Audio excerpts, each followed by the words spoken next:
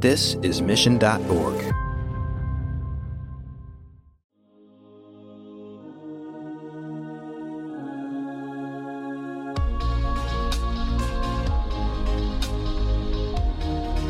What I call my true north is being authentic.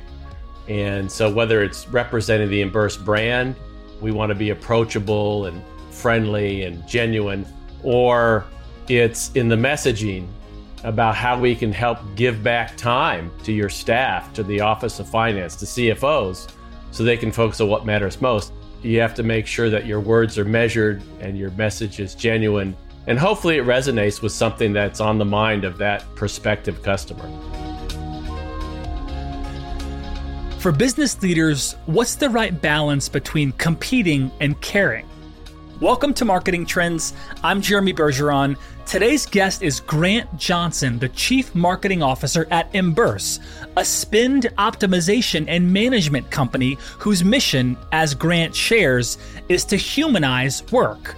Grant talks about the importance of making human connections in marketing and how his love for both film and tennis has informed his business approach. Tune in to hear some really valuable insights about the importance of being a leader who cares. Let's get into it.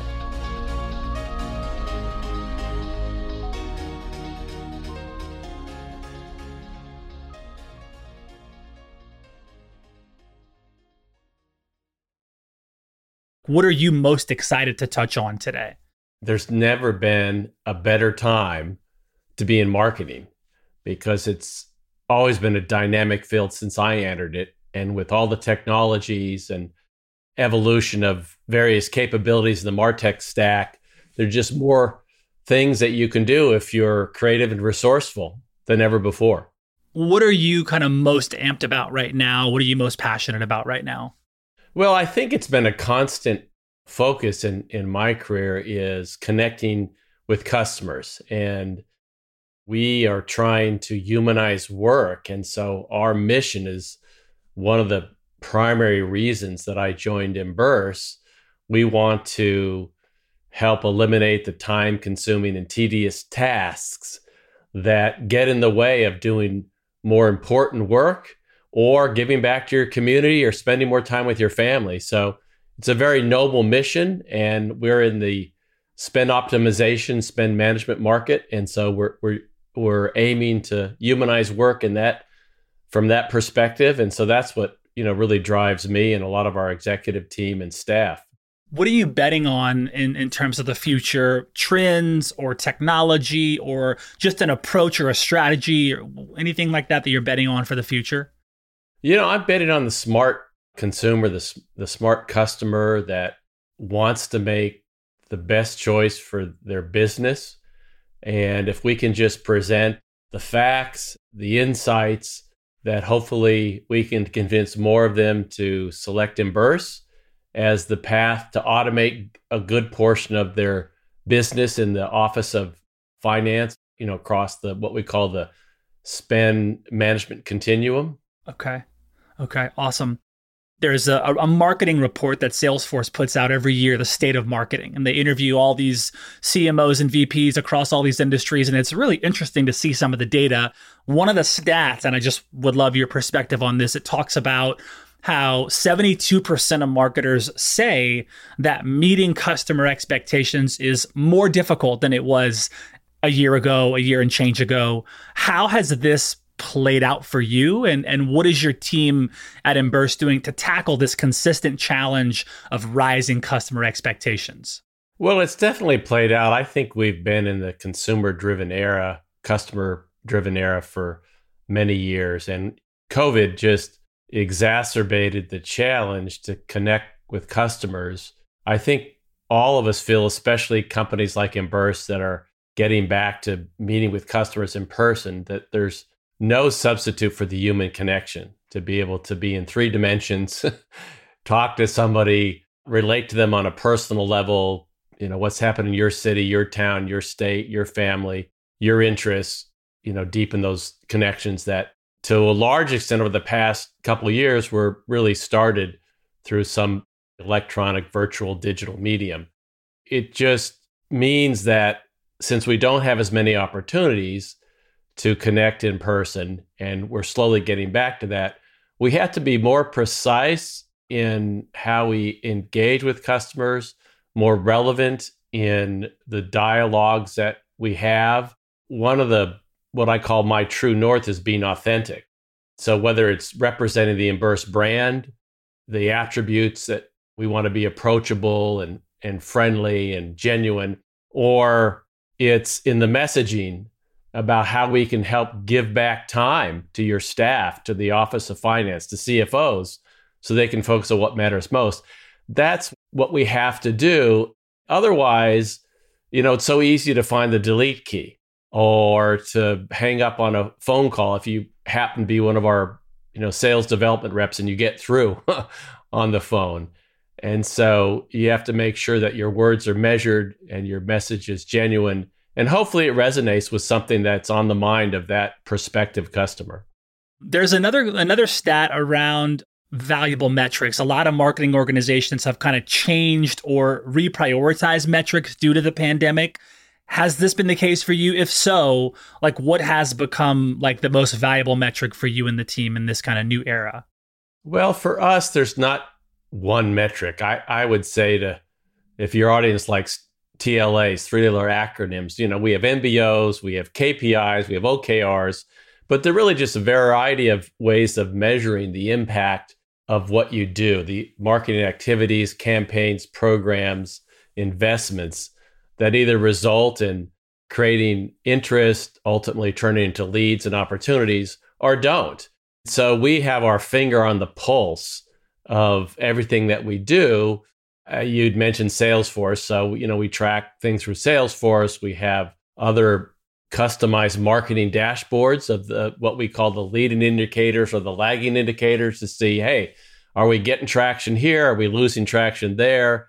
Where should we put more gas and fuel on something that's working? And what do we stop? And I will say that there's a little more noise in the system. We have found that bots are attacking websites and trying to create false leads and other things that you have to figure out ways to filter out. And recently reached out to Google. They helped us with some of the traffic issues we were facing because they'd seen that with other customers.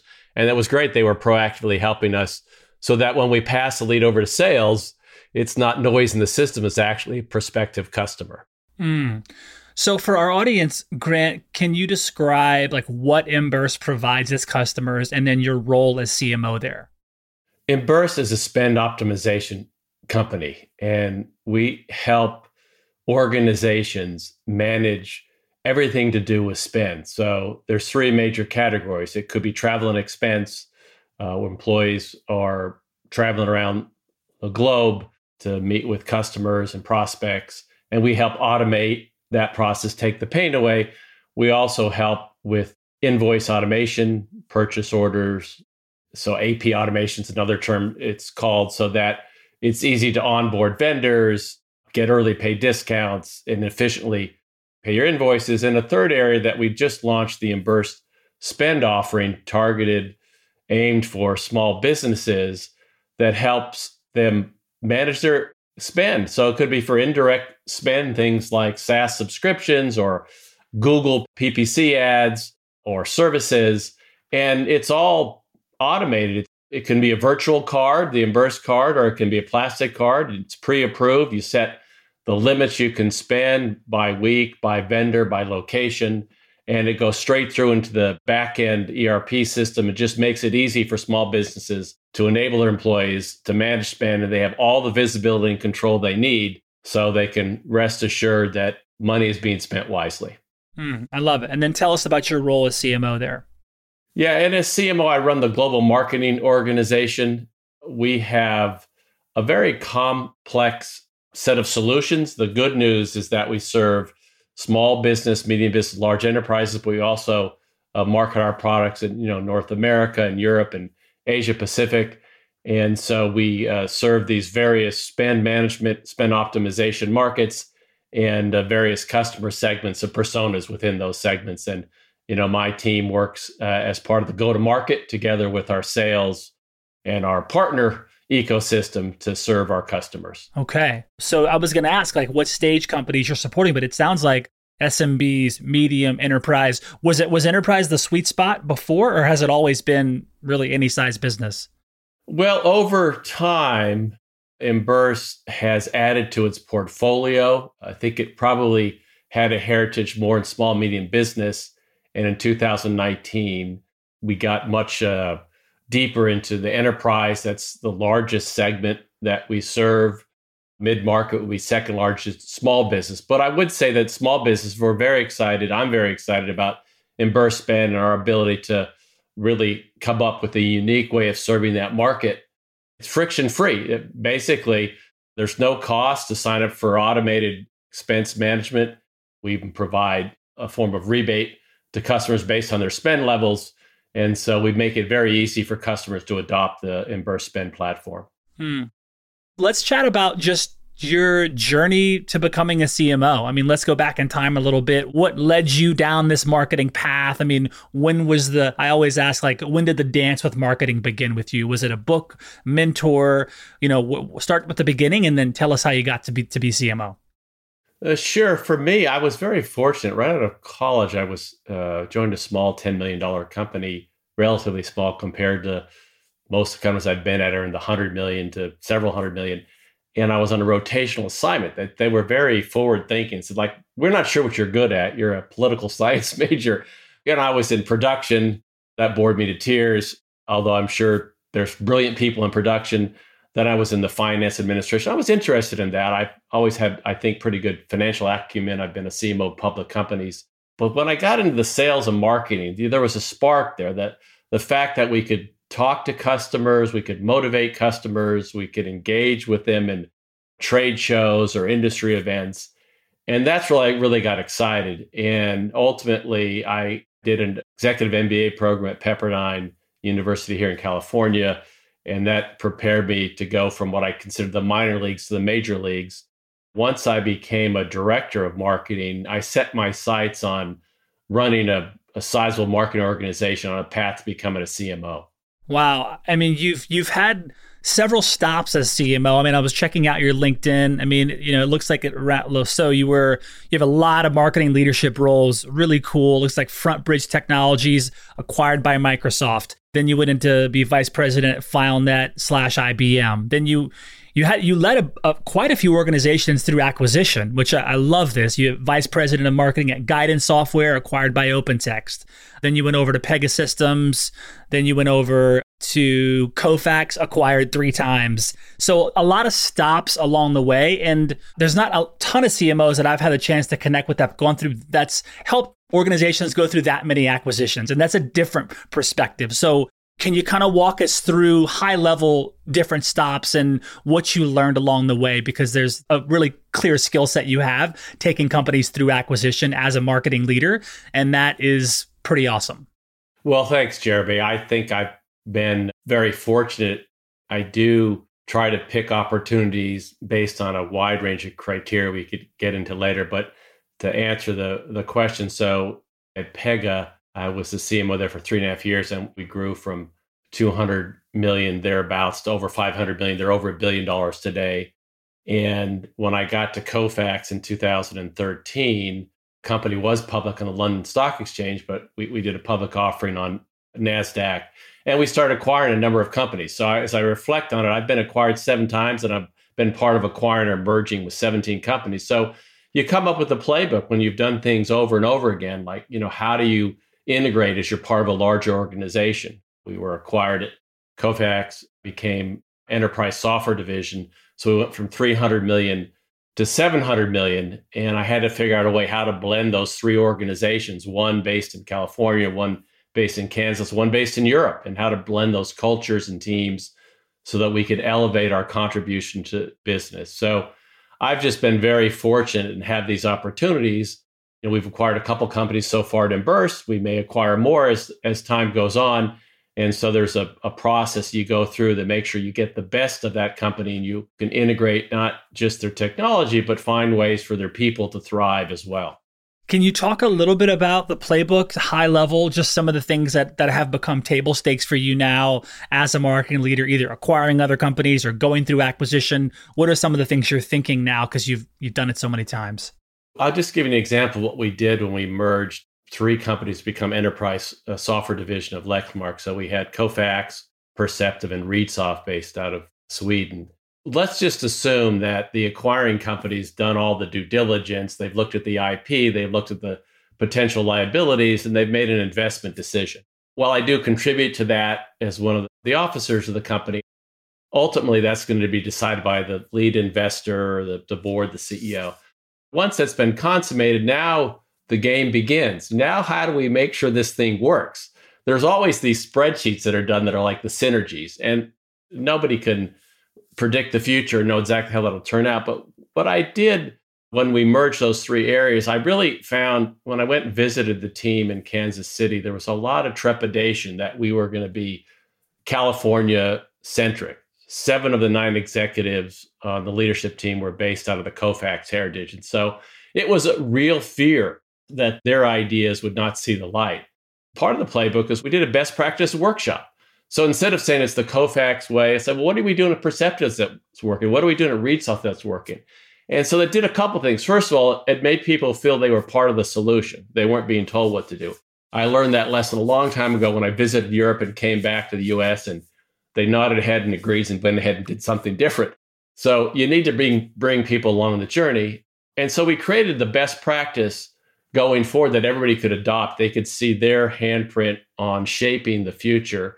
And so I think that's really one of the fundamental parts of the playbook. The other thing, which is just as important, is making sure from a leadership perspective, it doesn't feel like it's all coming from whatever the perceived headquarters is. So I blended the teams. I had a leader who was a high potential person in the organization Kansas City, managed people in Irvine. I had somebody in Europe manage people in the US over digital marketing, because that's a global thing. It doesn't matter where you live for digital.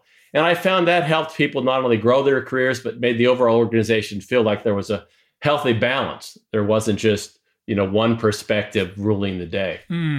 Where was this intersection for you of kind of graduating from an individual contributor marketer to a marketing leader? What point of your path was that? And then what are some of the lessons you've learned now being in marketing leadership at so many places, just high level things you've taken, but take us to that point of before you stepped into leadership and what was happening in your life at that time and what that was like? Well, actually, it's a great question because I remember it distinctly. It's a few gray hairs ago, but I had been a really strong individual contributor, and I had impressed one of the sales directors who recommended me to a VP of marketing, and they had an open role, and I had cut my teeth in product marketing and ultimately demand gen and all things that modern marketers have to be fluent in. And I'm interviewing the VP of marketing. He's talking to me and he's saying, well, I'm not really sure whether you're ready for director over several folks, product marketing or just senior product marketing manager. In my own head, I was talking to one of my mentors, like, I'm not sure I'm ready for it myself. And he said, you know what? The work will teach you. If you can learn from your mistakes, you'll figure it out. And I'll tell you, the first couple of weeks were rocky, but like 2 months into it, I sort of said, why did I ever question myself? Once you get on that leadership path and you're managing others. In fact, my first week, one of the individuals came to me and said, look, if you don't promote me from manager to senior manager, I'm quitting. It's like, what? So I had to deal with that. Actually, I came up with a creative approach. Said, look, why don't we come up with a plan? And if you do this, if I don't promote you, they'll think I'm a fool. And I did promote him, and he did those things, but at least I held them off. Oh. Why? I just got here. Why are you quitting? That's great. Is there a particular marketing strategy that you're very proud of that you can share with us? I'm particularly proud that I've often helped the senior leadership team think through how we set quarterly objectives and how we prioritize. When you're in complex businesses and you serve multiple segments and constituents, and you're in very dynamic markets like we are at Emburse, it's easy to be distracted by the next shiny object. Let's go here, let's go there. And I always feel like, let's make sure we fulfill the key objectives first.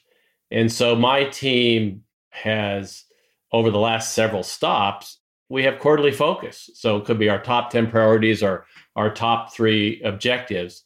And that's a guiding light. While savvy CMOs carve out a portion of the budget to experiment and to try things that we hadn't thought of as we entered the year, the quarter.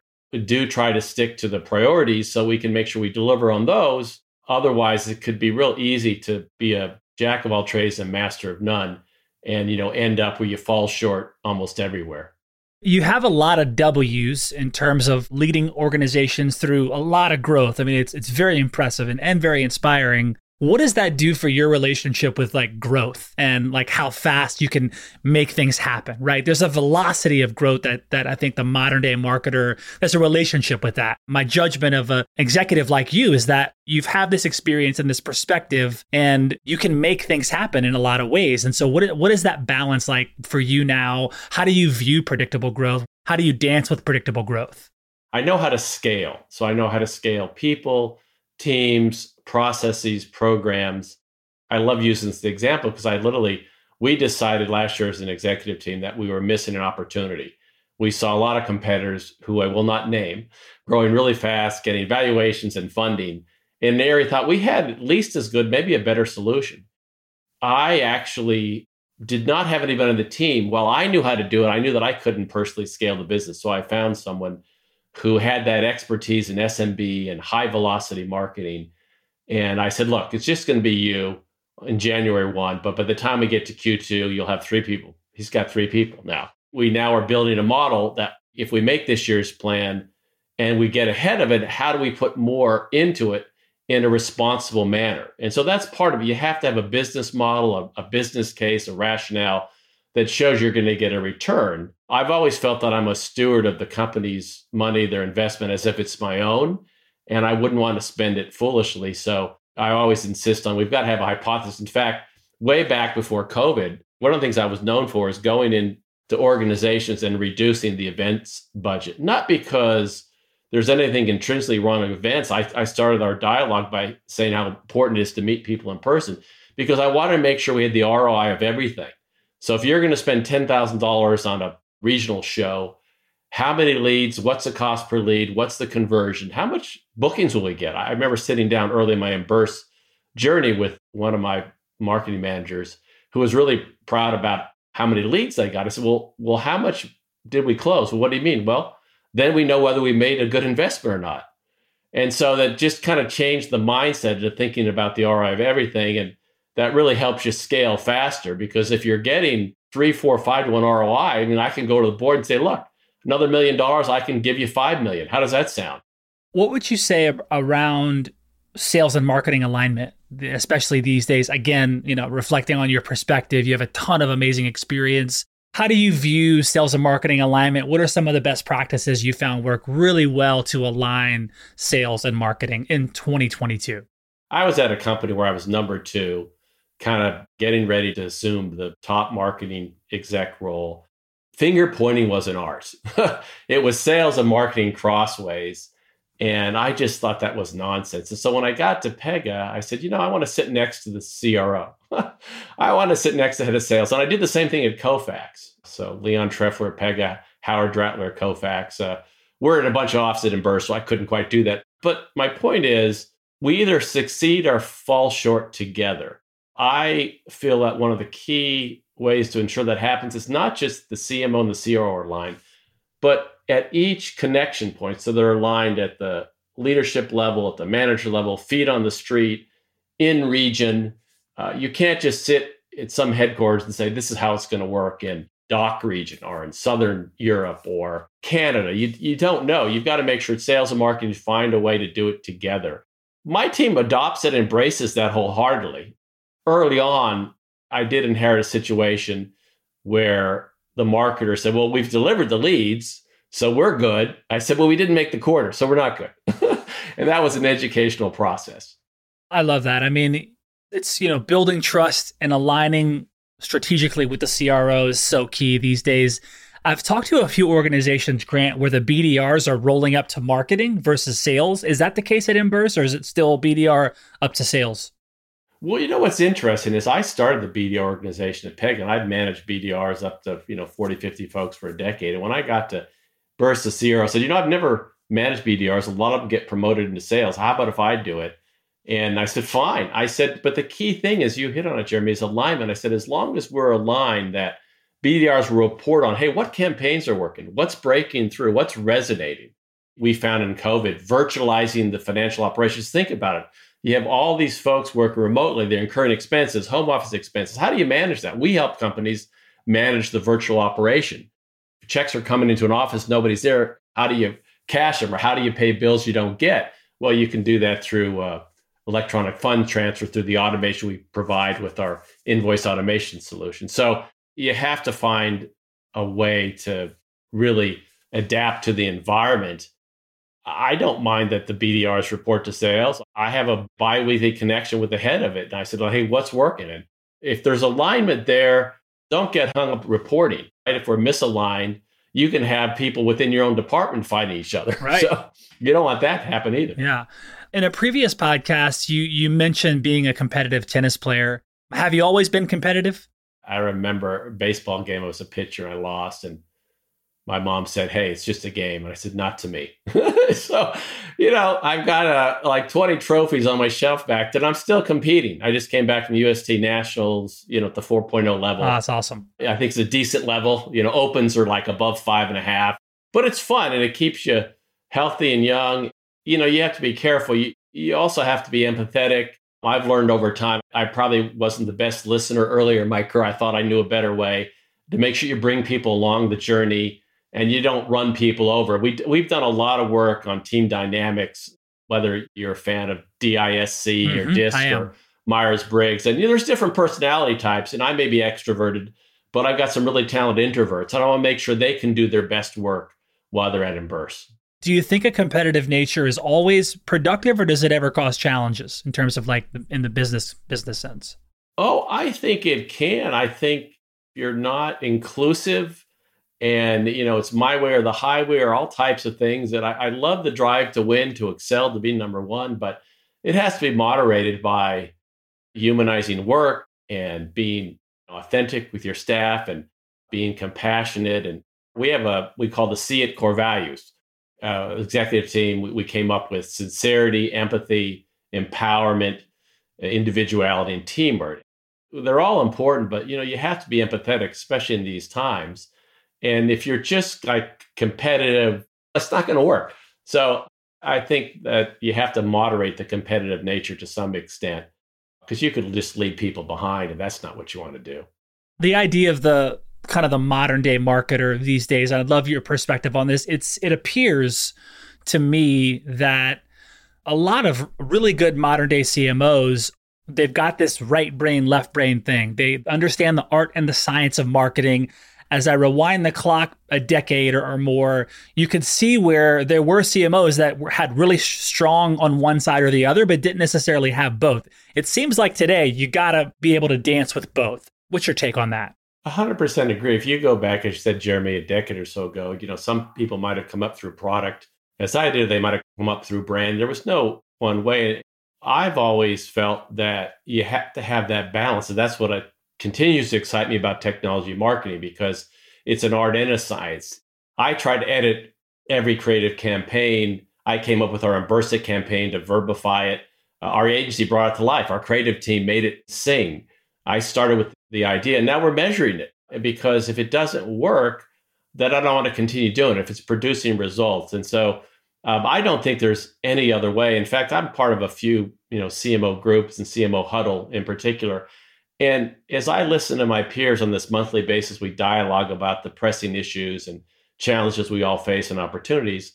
These are thoughtful CMOs that manage to break through creative, compelling ideas, as well as manage the business through 25 KPIs. You've got to have that balance to really operate successfully as a CMO today. In a question and answer section on your company bio on the Emburse site, says that you mention about dreaming of being a film director when you were a child. And your bio, you went on to say, in my chosen profession, I make very few short movies, but the storytelling craft is as important for success in business as in Hollywood, which I agree. First, quick aside question, who's your favorite director and why? Well, Christopher Nolan. Okay. It helps that I like sci-fi and Batman thrillers. And, I was mesmerized by Memento. Oh, it's a great one. From the first viewing. And my most recent one, Tenet, I've seen that 3 times. You've got to see it more than once, because I don't know who could, even the director, how would you understand that film the first time through time travel? But he's just brilliant at the craft. I love that. So I admire that, obviously. Yeah. Well, you named some of my favorites right off the bat. So I'm like, yep, Tenet for the win all the way. So in thinking of yourself as a storyteller in your marketing career, what is your unique vision and manner of telling stories? To me, it starts with the audience in mind. You can create anything in the world. There was a saying I heard earlier in my career, imagination rules the world. I think creativity is a real differentiator, and not being satisfied with the status quo is a great driver for thinking different, which, Steve Jobs obviously was brilliant at. So for me, it's trying to connect on a human level in authentic fashion, something that's meaningful to the audience. I learned, even though I started in a pretty technical role in product management, product marketing, that what it does is important. What it means is more important. And so talking about the benefit, the outcomes, customers want outcomes. They don't want your technology. They want to solve a problem. And if you can describe the outcomes, the future state, the goodness of being a partner with your company and you're adopting your solution, then I think you're a long ways to connecting. And then, just the idea, the Imbursit idea. We just launched LinkedIn banners, and mine has Imbursit on it. We have other banners that show the brand colors and the see it values. But that to me was, the one I wanted to pick, because I really think there's a better way of doing things. Don't just invoice it and burst it. Find a better way, a simpler way. We want to take the work out of work and humanize it so you have time back to what matters most. Are you doing anything experimental on the marketing side? Can I talk about the R&D stuff at all in terms of marketing? Are you trying anything kind of out there? If so, what can you share? Well, we've been adopting new technologies and platforms since I joined Imbursit a little over 2.5 years ago. We're probably not using AI like, some companies are. We're doing a little bit of a machine learning, applying some more sophisticated learning algorithms. It's more of experimenting with various tactics and channels. Like, for example, in the Imbursit spend, we found that, we can grow pretty fast, but what if we connect to an affiliate channel that has 800, partners, and we could activate those partners versus trying to activate a partner one by one on our own? That would take so much longer and so much more effort. So I think you can experiment. I consider marketing has several levers and growth has several levers.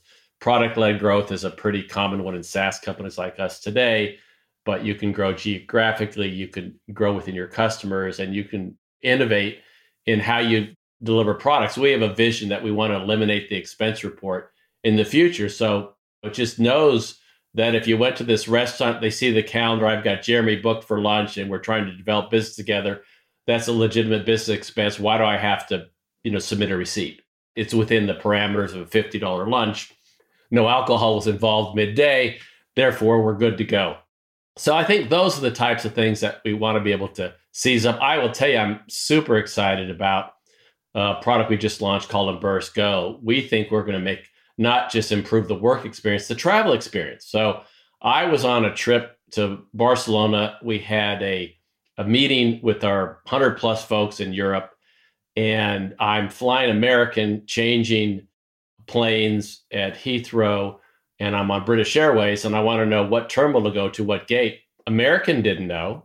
British Airways didn't know. I'm not criticizing their apps, but Go knew because we've got a connection and we've built that integration. And so I could calmly walk to the next gate and make my flight, even though I'm groggy flying from California. Things like Imbursit Go that improve the travel experience. So when you come back, it used to be a badge of honor to be a road warrior. I don't think it is anymore. You want to be a balanced human being and not be exhausted for 3 days when you return. I'd love to just get your thoughts on, before we get into the lightning round, we'll have some fun questions, then we can wrap up. But just thoughts on kind of this global marketing, right? Because you're not just marketing in the US, you're marketing globally.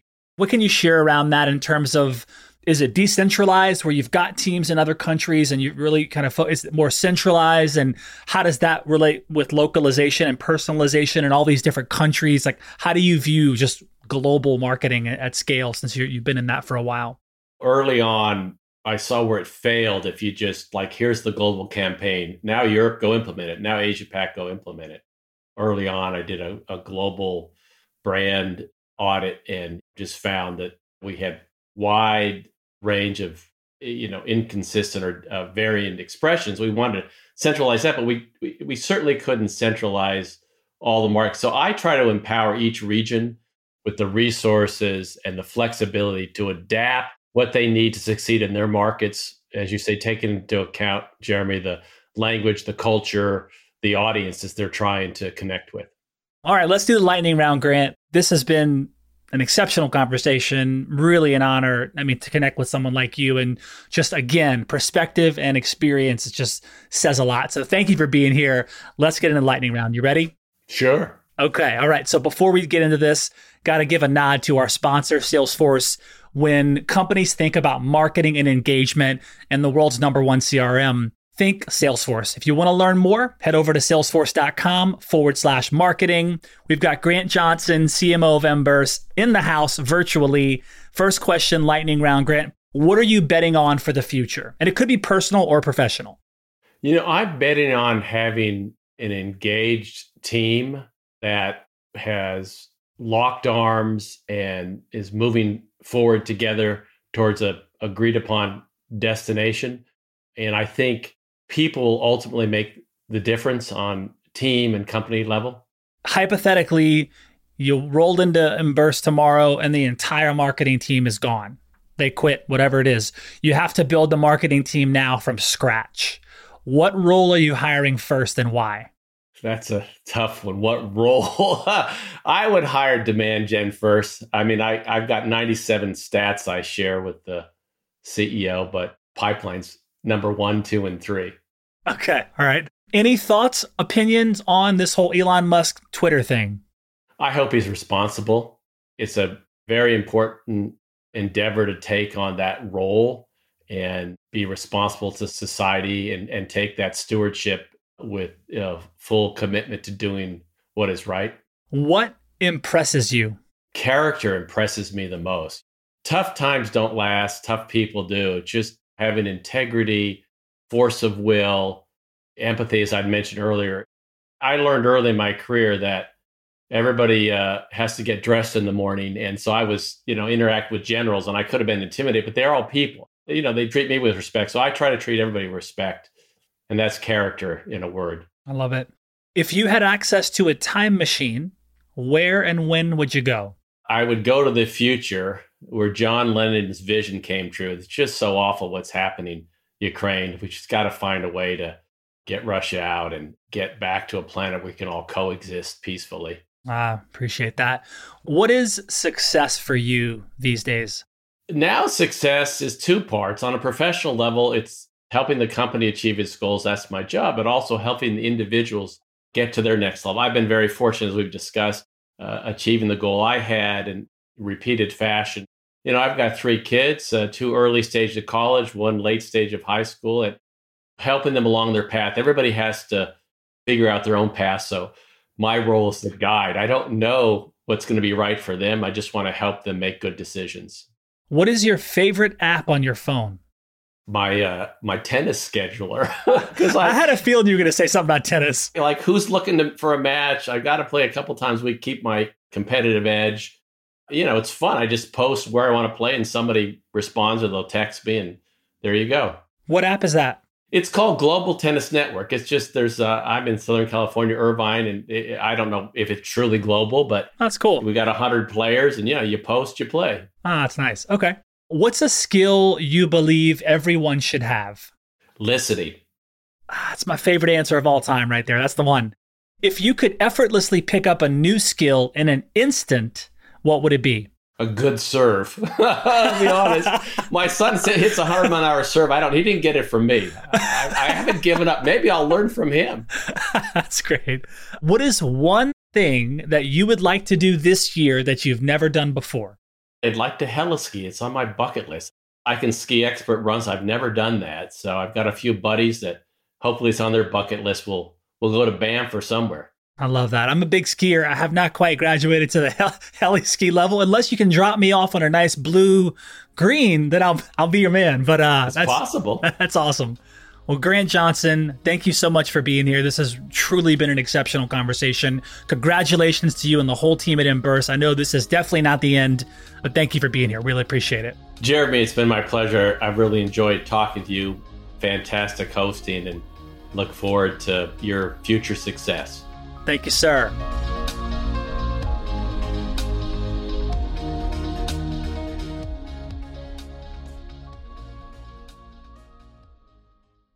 You have 8 seconds to make a connection or risk a click away onto the next topic. The difference lies in your ability to deliver relevant experiences to your audience across devices and across channels. But delivering on a really great experience is impossible without the right people and the right technology. You've got the right people, but your technology choices will make or break someone's experience with your brand. At the center of gravity of your digital experience, Brightspot Content Management System can deliver relevant content, personalized experiences, and cross-channel synergies to create unforgettable brand experiences, so you can be a bright spot in someone's day. Head over to brightspot.com/marketing trends to find out right now. From global crisis to hunger relief efforts, the messages you deliver save lives, inform important decision-making, and help keep communities safe and sound. The speed and scale of your content needs to be delivered faster and on a much larger scale. Brightspot Content Management System has supported some of the world's largest brands to communicate on a global scale. From Johnson & Johnson sharing critical information with their customers to helping Whole Foods tell their brand story to a global audience. Brightspot is designed to handle rapid iteration and personalized messages to those you care about most. Learn more at brightspot.com/marketing trends.